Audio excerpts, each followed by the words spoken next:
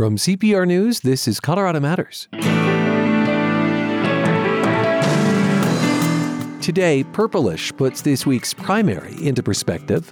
It is the dawn of a new day in the Colorado GOP. I haven't been this excited to be a Republican in almost a decade. Also, we asked Avs fans along the Stanley Cup parade route about their jerseys. It's been worn by me, my late mom.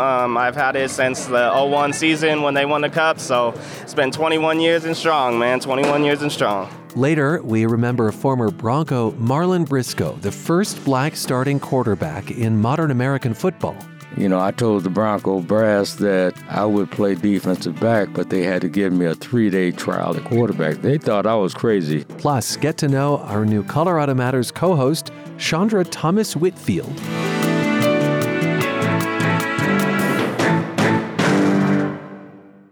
The largest source of support for Colorado Public Radio comes from members across our state. I'm from Denver, Aurora, Glenwood Springs, Grand Junction, Boulder, Pinus Ranch. With your donation, you connect your city to nonprofit journalism, to inspiring stories, and you connect your community to a wide range of music that fills our daily life.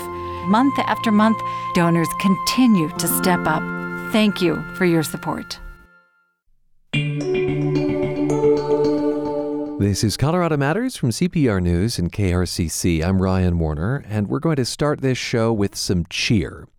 I walked the parade route Thursday as folks cheered on the Colorado Avalanche and their sparkling Stanley Cup. And I had a question for folks. What's the story behind your Avs attire? Cindy Fahey, and I'm from Strasburg, Colorado, on the Eastern Plains. Tell me about your jersey. It is not the current logo. It is not. This is the Nordiques. This is a jersey from the very first team. And help people understand the connection between the Nordiques from Quebec City to Denver. The Nordiques came to Denver, thus we became the Avalanche. So this jersey, you've had it for... Not very long. It was a Valentine's present from my husband. And how did you react to getting a jersey for Valentine's Day? Oh my God. It was hanging up on the door of the closet, and I was shocked because there's nothing else I wanted. All I wanted was a McKinnon Nordique jersey.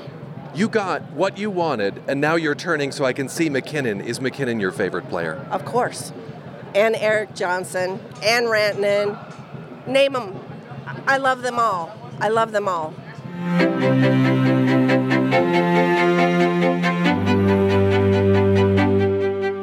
Yeah, I'm Jordan. I'm from Denver here, born and raised my whole life. Tell me about your jersey. I'm wearing Landeskog, got to represent the captain. He's my favorite player because his nickname is the Viking. So, well, why do you gravitate towards the Viking? Vikings are my ancestors, kind of have the look of a Viking as well. Is this a new jersey in celebration of the victory, or is this one you've had for a while? Actually, it's one that I've only had for this year. I got it around Christmas time, but I was celebrating the whole season with it. I never washed it. Oh, this is an unwashed jersey. Yes. Yeah, it's unwashed. Do you think that's why they won? I like to attribute it to that, but I don't think so. They're just a great team overall. Trey, tell me about your jersey. Got my jersey when I was in middle school, so still rocking it. How long ago was that? Can you do the math for me? Over 15 years. Tell me whose name is on your jersey. This is someone who's no longer with the team, right? Patrick Waugh. Love Waugh. Loved him as a coach, loved him as a player. Best goalie there is. How did it feel to put on this jersey this morning? Always put it on, so just another day.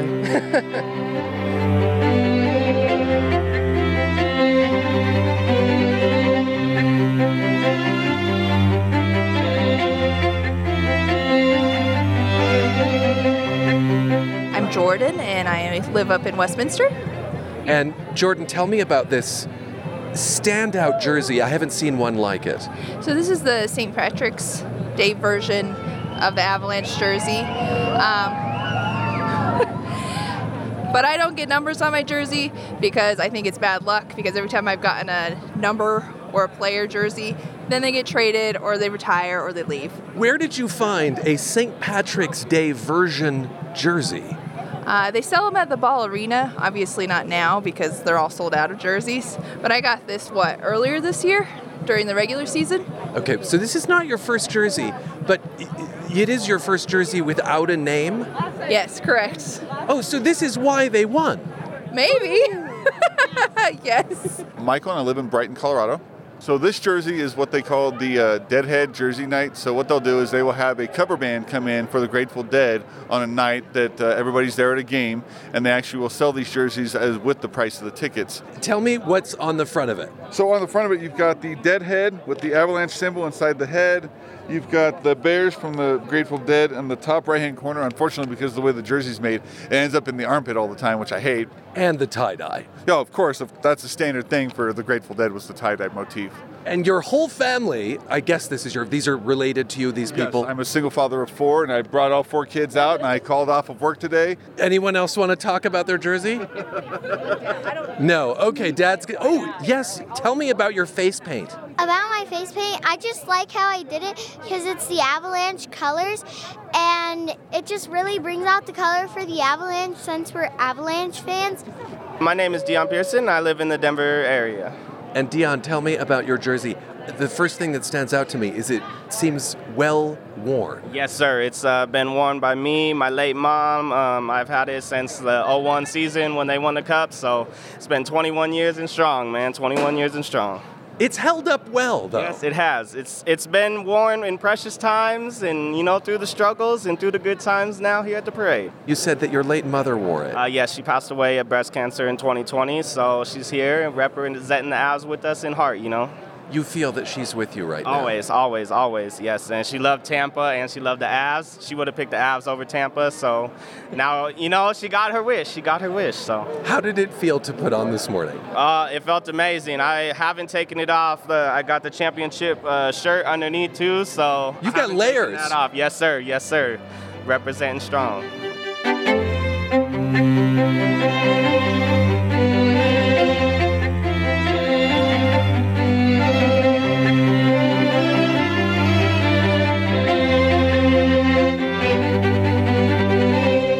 Coloradans giving me the shirts off their back, or at least the stories of them. Back in a moment with the latest episode of Purplish, what we learned about the Colorado GOP and unaffiliated voters from this week's primary. This is Colorado Matters from CPR News. ¿Quién somos nosotras? Who are we? During our lunch break, we'd be sitting outside peeling mangoes and eating them fresh. And then I'd go inside to dance these Afro-Brazilian, Afro-Caribbean style movements. I think that's when I most felt myself. I'm May Ortega, and CPR's new podcast is all about being Latinx, Hispanic, Chicana, and the beautiful things that make us who we are. Look for ¿Quién Are We? Everywhere you listen. The primary election may prove to be a defining moment for the Republican Party in Colorado. Let's get end-of-the-week perspective now with Purplish, the politics podcast from CPR News. Here are public affairs reporters Bente Berglund and Andrew Kenny. Over the last couple weeks, it felt like anything could happen in the Republican primaries in Colorado. There was a ton of dark money flying around. There was no public polling, so we had no clue what was really happening between the candidates. There were some somewhat unusual patterns in the turnout data, and basically people in the political world, no matter who they were rooting for, seemed pretty nervous. It makes it really hard to predict what's going on because these are, open races with candidates that are not well defined. But within a few minutes after polls closed at 7 p.m. on Tuesday, it was pretty much already over. That is the sound, essentially, of the Republican establishment starting the victory party. In this case, it was specifically at the Joe O'Dea for Senate celebration. The moderate centrist candidate swept all of the GOP statewide primaries, and Colorado's most prominent election deniers were defeated. To hear some people put it, maybe a little dramatically, it was the beginning of a new chapter of Colorado politics. It is the dawn of a new day in the Colorado GOP. We are serious about winning. We have nominated candidates who resonate with Colorado. I haven't been this excited to be a Republican in almost a decade. That was GOP State Representative Colin Larson basking in the results in the U.S. Senate, Governor, and Secretary of State primaries. So now we're going to dig in a little more. Why did these results give Republican power players so much hope? And is that going to last all the way through the general election in November? We're going to talk today about how, at the statewide level, some of the most moderate Republicans were triumphant, whether this opens opportunities for the party to actually regain some degree of power in Colorado, and also some of the really interesting theories about why exactly what happened. So you and I were both on Tuesday night at primary watch parties, very different primary watch parties. You were mostly at one for Tina Peters, the candidate for Secretary of State, and I'm dying to hear more about that. But first, let's keep going with the party I was at, again for Joe O'Dea, who won the nomination for U.S. Senate. What a moment, what a team, and what a victory. I mean, come on, they called it early. Winning that made him the top of the ticket candidate for Republicans. It's kind of the biggest race that'll have the most attention going into November, the one with the most money. And I heard one political consultant actually describing himself already as an O'Dea Republican, kind of like this Joe O'Dea guy is the new masthead of the Republican Party in this state. Well, that would definitely be a shift for the Republican Party in Colorado because for the last few years, the most prominent member of the party has been Congresswoman Lauren Boebert. And O'Dea is selling himself as a moderate and trying to focus on economics and crime, not social issues. And he also has a big change in tone from Boebert. Yeah, he plays as much more moderate than a lot of other candidates. And in his speech, his victory speech, he really sold himself as not an ideologue, not a Trump guy. He didn't mention Trump, but as this kind of unique flavor of Colorado independent Republican. I'll be more like a Republican Joe Manchin. I'll vote my conscience. I'll make tough choices. I will ruffle feathers. So this is basically the candidate, Joe O'Dea, that a lot of Democrats and Republicans feel has the best chance of knocking off an incumbent. He'll be going up against Senator Michael Bennet and maybe delivering that new day that we just heard about for Colorado conservatives. And we certainly saw that O'Dea was not the candidate Democrats wanted to go up against because in the primary, Democratic groups spent a lot of money trying to defeat O'Dea, trying to boost his primary opponent, Ron Hanks. So Democrats clearly feel that O'Dea is going to be tougher to defeat in the general election. Yeah, a basic political wisdom that the more moderate candidate will pick up more supporters, especially in a blue and moderate state. And by the way, that spending from the outside groups, Joe O'Dea picked that up and ran with that in his speech. It is a fantastic night to be an American here in Colorado. Not such a good night to be a Democratic super PAC. Right? He basically portrayed it as if he had not beaten Ron Hanks, his opponent. He had beaten Chuck Schumer, the Democratic leader. You know what that scoreboard says tonight? This is Joe O'Dea 1, Chuck Schumer, Joe Biden, Michael Bennet 0. So what did you think of his speech overall? Well, first of all, he was giving this speech at Mile High Station, which is this event center in Denver that he actually owns. He made his personal fortune before that, though, in a construction business, and he talked a lot in his speech about being a carpenter and a contractor and an everyday Joe who's going to go take it to Michael Bennet. And yeah, when I was watching him, I wasn't sure what to expect. He was pretty quiet at the party beforehand, just kind of watching his family members speak to introduce him. But once he got up there, he kind of gave a ripping speech. Like he was quite confident, and he spoke in a way that I don't know. I personally think he's going to be able to do pretty well on the campaign trail. People are going to enjoy hearing from him, even if they don't agree with his policies necessarily. So you had mentioned at this O'Dea watch party that a lot of people who were part of the Republican establishment were there. So is that like people we would know from the state capitol, or who was part of this crowd? Yeah, that's kind of an insidery term, but it's basically it's the people who run the Republican Party, the ones who are still in charge of it, but for years have been kind of besieged by the right wing. People like House Minority Leader Hugh McKean, who has to keep all the Republicans in line in the legislature and is always getting attacked from the guys on his right. And for him, this was a big day. By the way, he had just beaten back his own primary challenger from the right, and he was quite happy for the establishment, the moderate Republicans, whatever you want to call them, to have retained control of the party. I actually think that this is the Republican Party voters have been waiting for. This is the Republican Party that is talking about the things that matter to families. What's the cost of living? Can they afford to keep putting gas in their car to get to work? These were critical races for Republicans because we've talked a lot about how the party's chances in November really come down to who wins these primaries.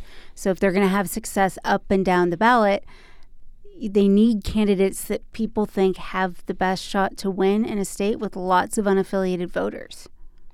Yeah, and that was the question that they were basically putting before their party base. They're saying, do you all want to go for ideologues, far-right candidates who are going to toe all the party lines, or do you want to go for somebody who's more electable, who's going to be more appealing?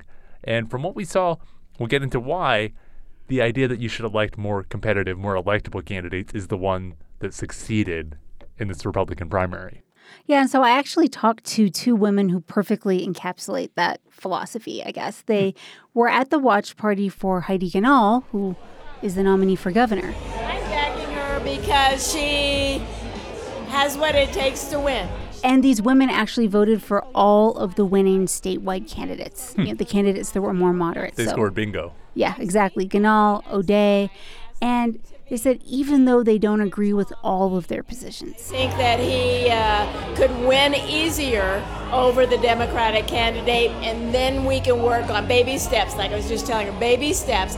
Then we work on gaining more traction with some of the things that he disagrees with after the fact. So what's like an example of where they split with the candidates? Abortion. The women I talked to are more conservative on abortion than O'Dea. And I'd covered the question of whether O'Dea's willingness to keep abortion legal in the early stages of pregnancy would impact the outcome for voters who don't support abortion access. And in the case of the women I talked to, it didn't impact their vote. They still said they wanted O'Dea elected, and then we work on gaining more traction with some of the things that he disagrees with after the fact. And the women said, look, they just want candidates who would listen, be moderate, and help Republicans make gains this fall. So electability was the key factor for these voters. Well, it sounds like those voters heard the establishment message loud and clear, which is basically 2022, huge opportunity for Republicans. Let's not blow it on people who can't get elected. Anyway, those women you mentioned were at the Heidi Ganahl party. Funny thing is that you were there at that party because it was also in the same saloon as the Tina Peters party. Yep. It was a place called the Wide Open Saloon in Sedalia, and this is in Douglas County in the southern part of the Denver metro area. And these parties for Ganahl and Peters were very separate. So Peters was on the rooftop, and Ganahl's party was inside the restaurant. You didn't even have to go through Ganahl's watch party to get to Peters. They were just different entrances. It's funny. So they were in the same place, but they're really not allies. And, actually, Ganahl has tried to stay far, far away from election deniers and election conspiracy theories. She's really tried to avoid commenting at all on that stuff one way or the other, whereas Tina Peters is, of course, one of the most prominent election deniers in the state. And yet, by this trick of fate, she ends up at the very same venue as, again, the most prominent election denier, perhaps, in the state. Right. So, weird party. Must have been a big restaurant, I guess. What was Tina Peters' party like? Well, she was on the rooftop, and it was pleasant because it was very nice weather Tuesday night and a great view of the foothills, so That's pretty nice. relaxed. Yes, that was nice. Peters is well known as the county clerk who was under indictment for allegedly breaching the security of her own election machines when she was trying to uncover fraud. And I think there were about 30 people or so, and one was pretty recognizable if you cover election conspiracy theories. And it was, you do. Yes, exactly. So I spotted him right away, Joe Oltmann. He's a conservative podcaster. He lives in Douglas County, and he started the false theory that's gained a lot of traction, that Dominion voting machines switched votes in the 2020 presidential election. So part of that election denying network that Tina Peters is in. Yes, he's actually being sued right now for defamation over that allegation. Another person who was there, who I've covered quite a bit, is Sharona Bishop. She's an ally of Peters, and she lives in Garfield County. And Bishop was actually Boebert's former campaign manager. Well, Lauren Boebert's former campaign manager.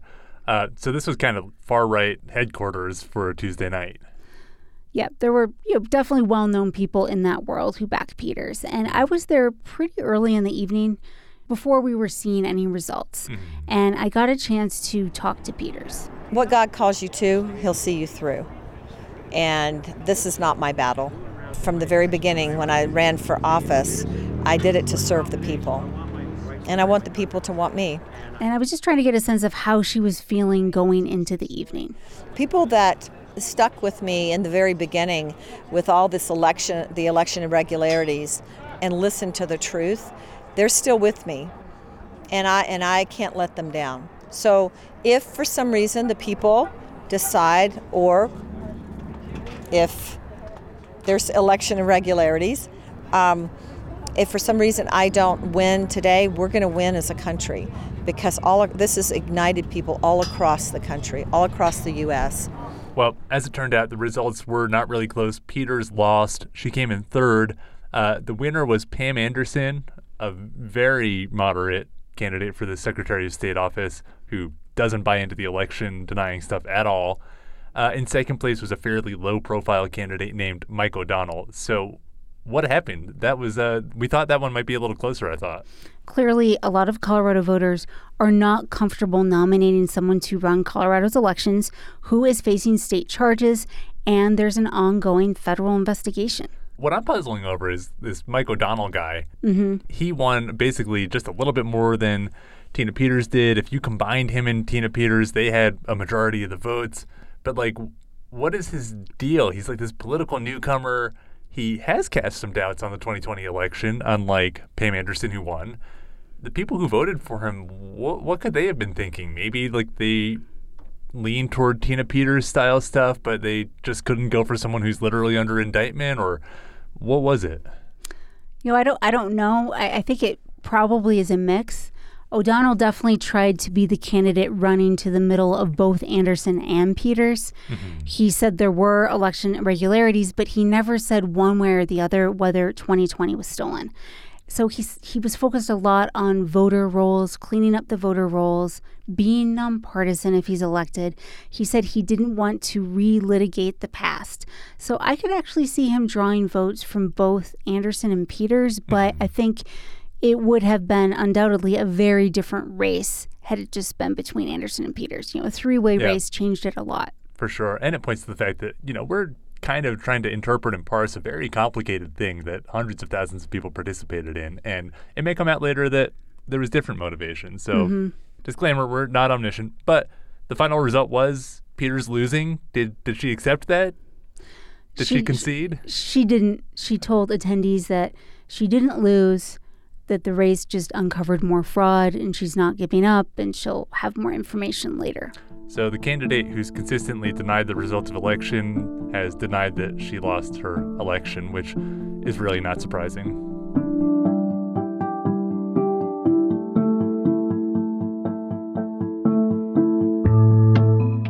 So let's zoom out of the individual races here. I think despite my caveat earlier about the fact that there's some interpretation going on here, we can't say for certain what happened. It is fair to say that the GOP primaries at the statewide level, the farthest right candidates on abortion, on election denial, on a number of issues, lost. And the top of the ticket has one of the most moderate sounding Republicans that we've seen in the state in a while, Joe O'Dea, leading the party, basically. And it's interesting because it wasn't just in those high profile races. We saw a similar pattern down ballot as well. For instance, in the clerk and recorder primary in Mesa County, a career professional won that GOP primary race. Because that's a Republican county, that woman will likely be the next clerk and recorder in Mesa County, replacing Tina Peters. And then there was a coroner's race in El Paso County where a woman who called herself a, quote, freedom doctor was defeated. Freedom doctor. And also in El Paso County, the clerk and recorder, who has come under fire for defending the state's election system. Under fire from far right. From far right conservatives. He was running for county treasurer, and he handily won his primary. All right, so in a lot of those down ballot races as well, GOP voters seem to avoid the farther right candidates. Now, before we go, I wanted to make a really important point because I think listening to this, it'd be easy to assume that this means Republican voters as a whole have repudiated the far right. They all decided, you know what, I'm going to go this direction now. But I don't think that's necessarily the case. The thing is that, as we talked about last episode, there were tons of new unaffiliated voters involved in this. That's right. You know, record number actually for the Republican primary, making up maybe 30% of the electorate, a lot more than they have in the past. And those voters likely leaned moderate or even liberal. And we heard from tons of them who said that they intentionally supported the moderate Republicans, that they wanted to kind of send the Republican Party a little bit back towards center. And you know what? Joe O'Dea, the Senate nominee, actually gladly accepted that help in his own speech. Colorado wants its leaders to be independent. Michael Bennet is not independent. I am. That's why tonight, when they counted the votes, independents showed up.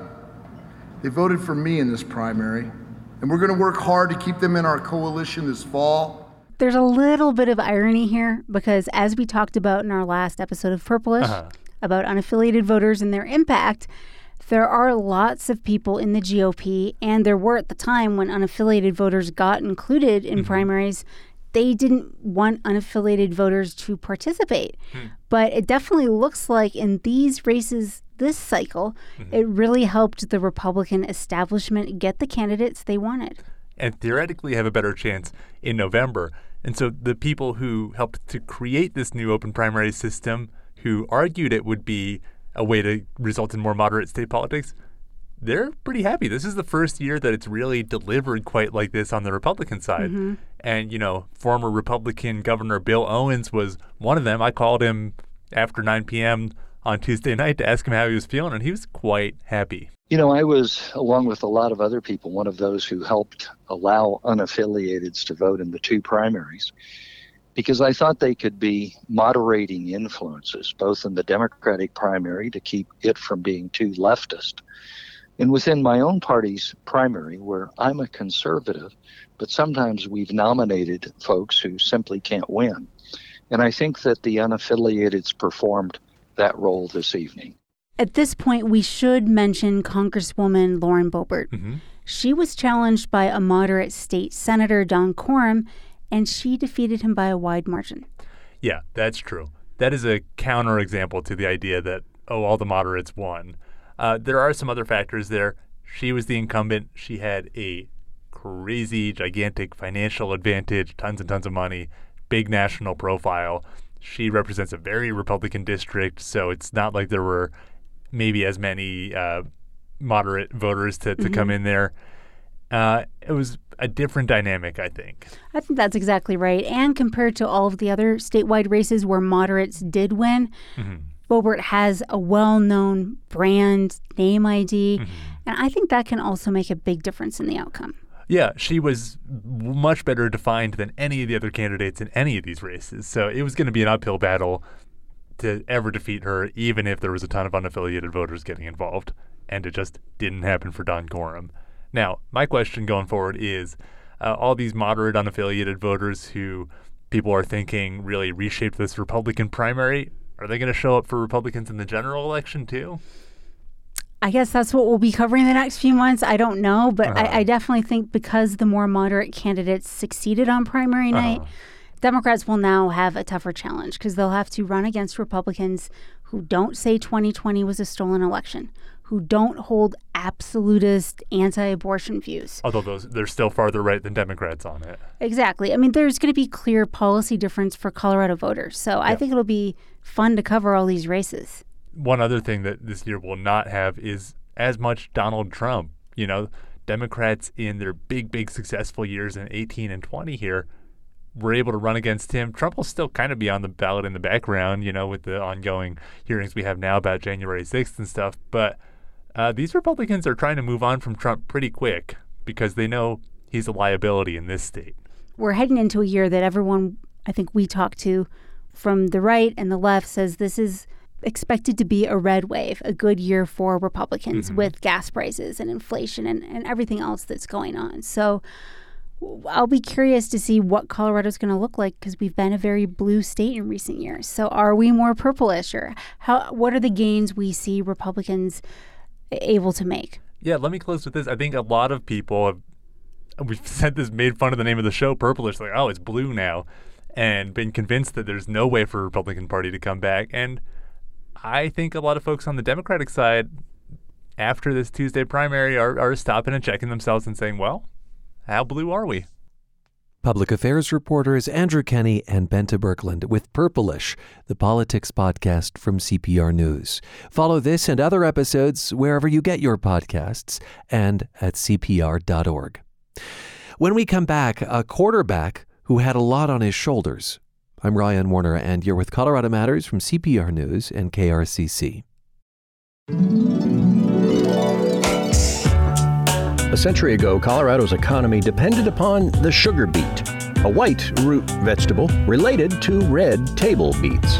At the peak of Colorado's sugar rush, as many as 24 refineries around the state beat the beets into pure sucrose and helped reduce the country's dependence on foreign sugar cane. Even the beet byproducts proved valuable. Leftover beet pulp fattened livestock. In Greeley and Eaton, beet syrup sprayed onto dirt streets made a surface as hard as asphalt. And some Coloradans dried and rolled sugar beet leaves for foul-smelling cigars. Today, only Fort Morgan's sugar refinery remains in operation, half a century after Americans embraced high-fructose corn syrup as their sweetener of choice. With thanks to historian Derek Everett, this is a Colorado postcard from Colorado Public Radio, with the support of Sheets and Giggles, a Colorado company. Marlon Briscoe of the Denver Broncos made history October 6, 1968, as the first black starting quarterback in modern American pro football. Yet after a stellar season, he was out of a job the next year. Briscoe died Monday at age 76. In 2018, I spoke with him about quarterbacking, race, and his legacy. Welcome to the show. Thanks, Ryan. I'm glad to be here.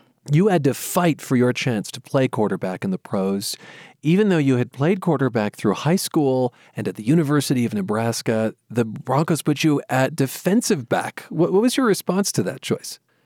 Well, first of all, I started when I was Pop Warner, so I've been craving that position for a long time, since I was 10 years old. When I got drafted out of college in the 14th round by the Broncos, they, of course, drafted me as a defensive back. That's what they did to black quarterbacks who, if they did make it to the collegiate level playing quarterback, that's what they did. They said that, you're a great athlete, so you can play other positions. What do you think their reasoning was? Well, because they didn't think a black man could think, throw, and lead on that level. I had a stellar career in college as a quarterback. I made All-American. Recently, a couple of years ago, I made the Collegiate Hall of Fame, and I negotiated my own contract. And in those negotiations, I told the Bronco brass that I would play defensive back, but they had to give me a 3-day trial at quarterback. They thought I was crazy. How is a 14th round draft choice when there's only 17 rounds going to dictate, the conditions of a contract? I said, well, that's what I'm going to do. If I can't get that 3-day trial, I was going to go ahead and teach school. All I wanted was a forum to showcase my skills. I never thought that I was going to get, a level playing field, but they acquiesced to my so-called demands. Where did you get the confidence to ask for those 3 days?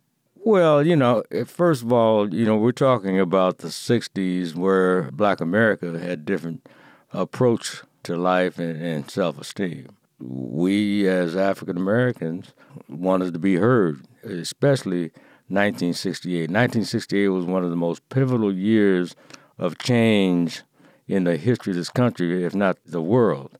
And so it seemed like appropriate time that somebody stood up. And let me just say a bit more about 1968. Of course, that's the year the Civil Rights Act was passed. It's also the year Dr. Martin Luther King Jr. was assassinated. So is Robert F. Kennedy. And at the Olympics, Two African-American athletes drew criticism for raising a fist on the medal stand during the national anthem. But to advance your story, you made history when you started for the Broncos at home on October 6th, 1968. But that was not the first time you took a snap for them. That came the week before against the Boston Patriots. 10 minutes left in the game, the Broncos are behind, and the starting quarterback gets injured. The coach calls your name. What was it like to walk into that game? Well, I've always been a quarterback and not a black quarterback. So other people, including my players, probably were more nervous than I was. Here, I just assumed a position that I've always assumed, and that was the leader. And I went out there with the idea, hey, complete that first pass and let's play ball.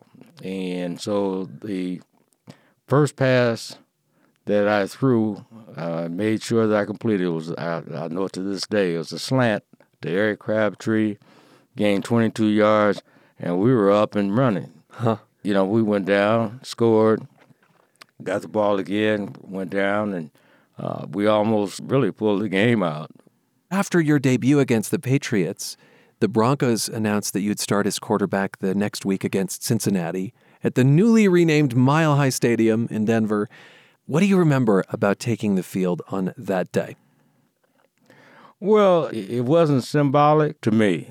It was something that I had always done. I was a quarterback, not a black quarterback, a quarterback. So I never really realized the impact that that day would have until Ebony Magazine did this 4-page spread on me. And I realized then the importance, not only for black America, but for white America as well. I tell you, that day was also historic because the first black center, Walter Highsmith, played at center that day, and he was the first black center to play in the NFL, and he and I were a duo out there. Nobody really realized it because everything was revolved around my starting that day. But Walt started that day as well. He was with the Broncos? Yeah. What was the reaction from fans that day at Mile High? Well, they were very, very supportive. See, that was one of the fan backlash, was one of the fears of management and, naysayers, that if a black man was playing quarterback, that the fans wouldn't show up for the games. I'll tell you what, Denver fans backed me wholeheartedly. And, with those fans showing up week by week by week, that was a tribute to Denver at that particular time. I don't know if I would have been able to pull it off in any other city. I don't know. And then you have to look at another thing, like the players on the team. My entire line, beside Walt Highsmith that particular day, my entire line were white players from the South, except Mike Hearn. He was from Ohio State. They were from Mississippi, LSU, Alabama, and not only had they not played with or for a black quarterback, when they were in college until they got to the pros, they never played with a black player. Wow. And so... But you had their respect. Exactly. Mm-hmm. Exactly. And that's what sports does. I suppose that's what sports does in the best of all possible worlds. It's not it's not automatic, I suppose. It's interesting. You've said that you're not a black quarterback, you're a quarterback. And my understanding is that fans who came to see you didn't come to see the black guy. They came to see the little guy.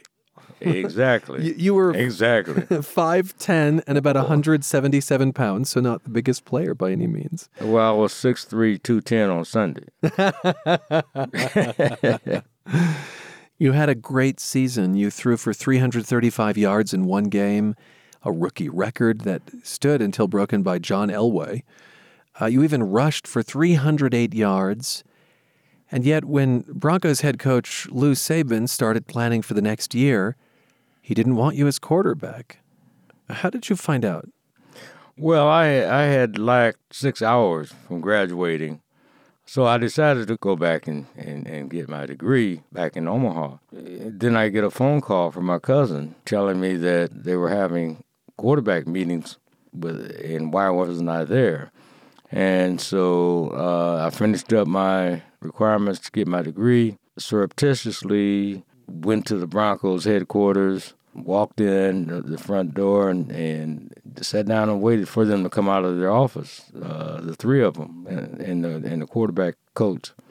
They walked out of the room and they couldn't even look at me in the eye. And do you think all this is because you were black? Absolutely. Fan reaction, player reaction, none of those negative things played out. So they couldn't use those as an excuse.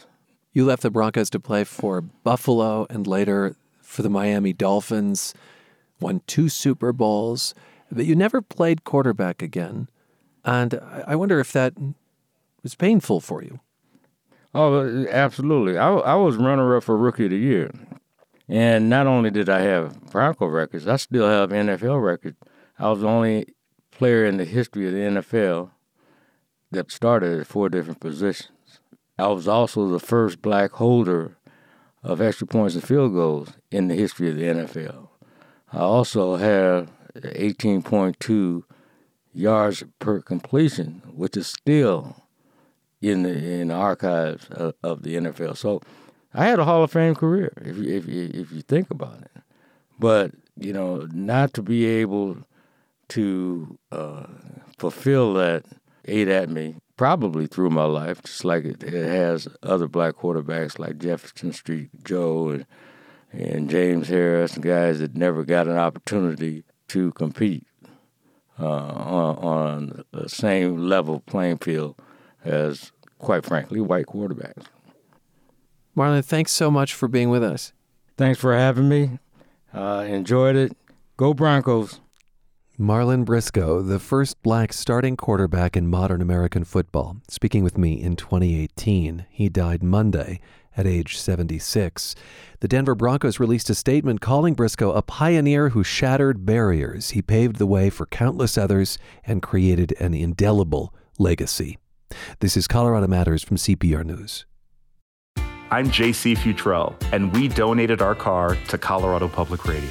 My family and I love CPR. That's where we get our news, our entertainment, and we love the local stories. It's been a dream of ours for years to be able to donate a car. We totally recommend it for anyone else to do. It took just a few days between submitting online and having the tow guy come and take our vehicle away. It's easy to donate your car at CPR.org. I think of the Colorado Matters team as extended family. Heck, I spend more time with them than my relatives. So I'm excited to share that our team is growing.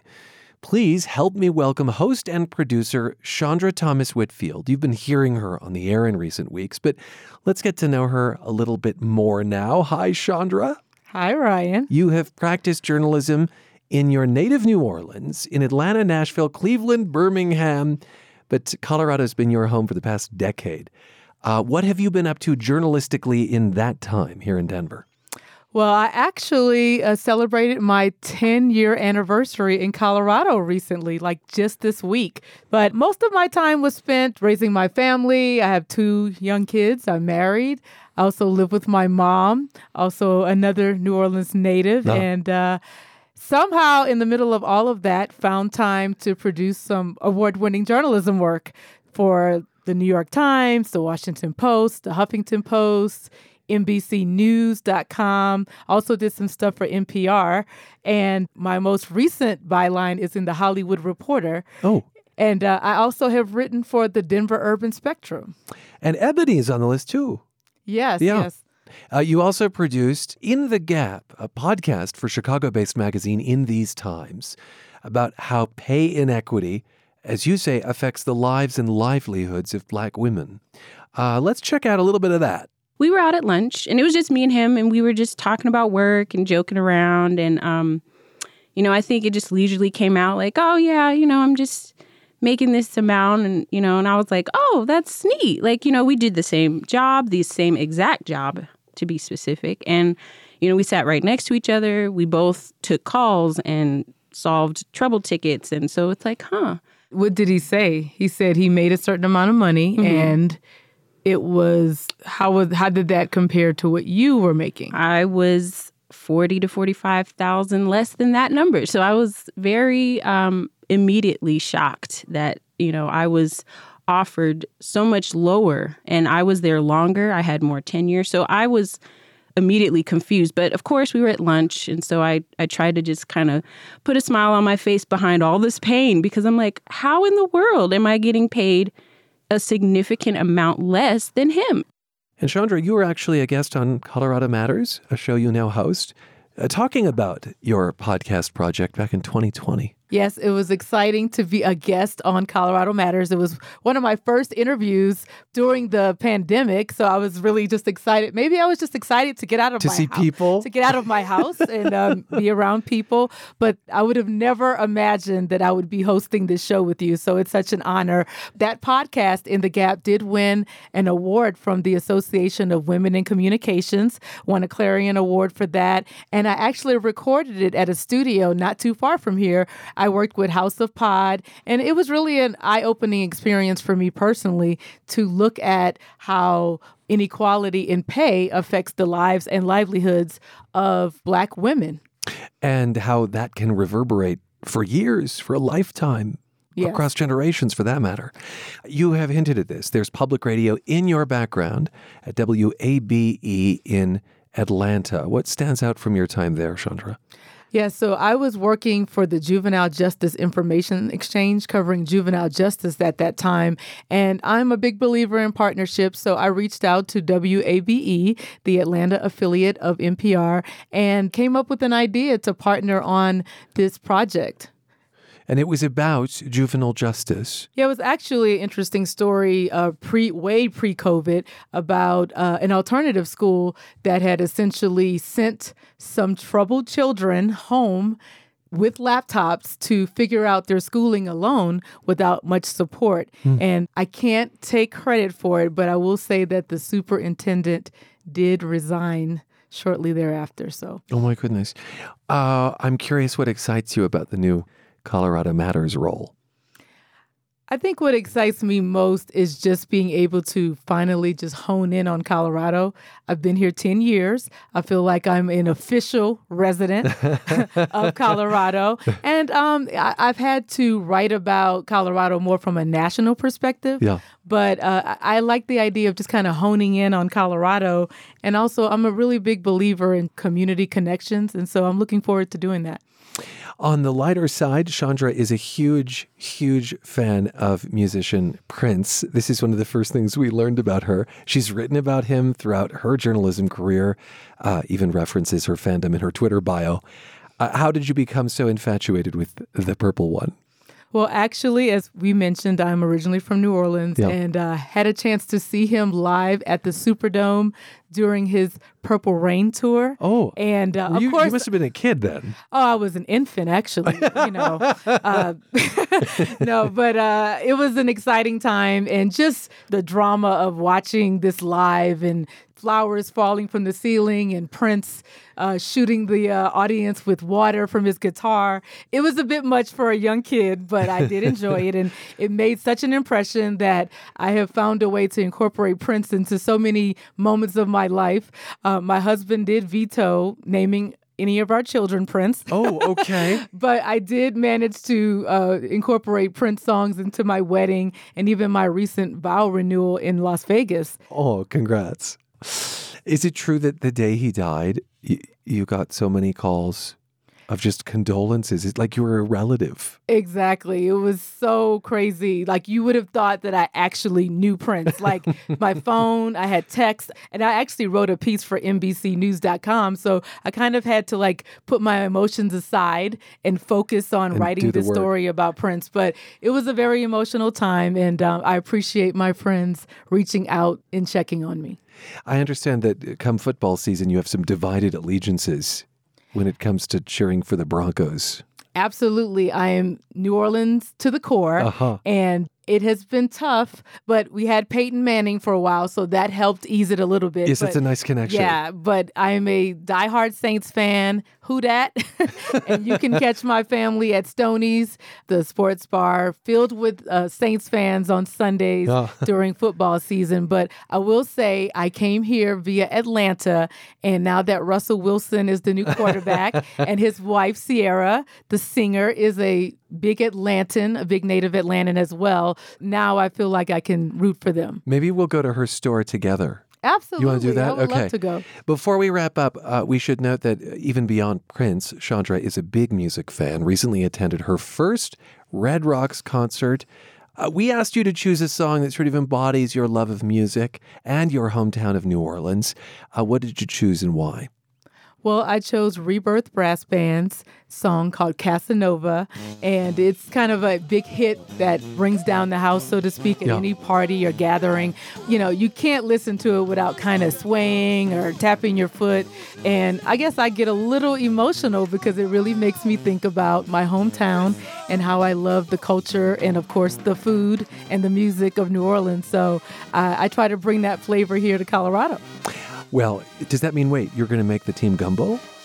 When you say no, but it bring means the I'm going to make flavor? you do the second line dance, Ryan, and we'll pull out some umbrellas and we'll have a good old time. Okay. Chandra, I'm so glad you're here. Thank you. Thanks, Ryan. I'm so glad to be here. My new co-host, Chandra Thomas Whitfield, and that is Colorado Matters for today. I'm Ryan Warner. You're with CPR News and KRCC.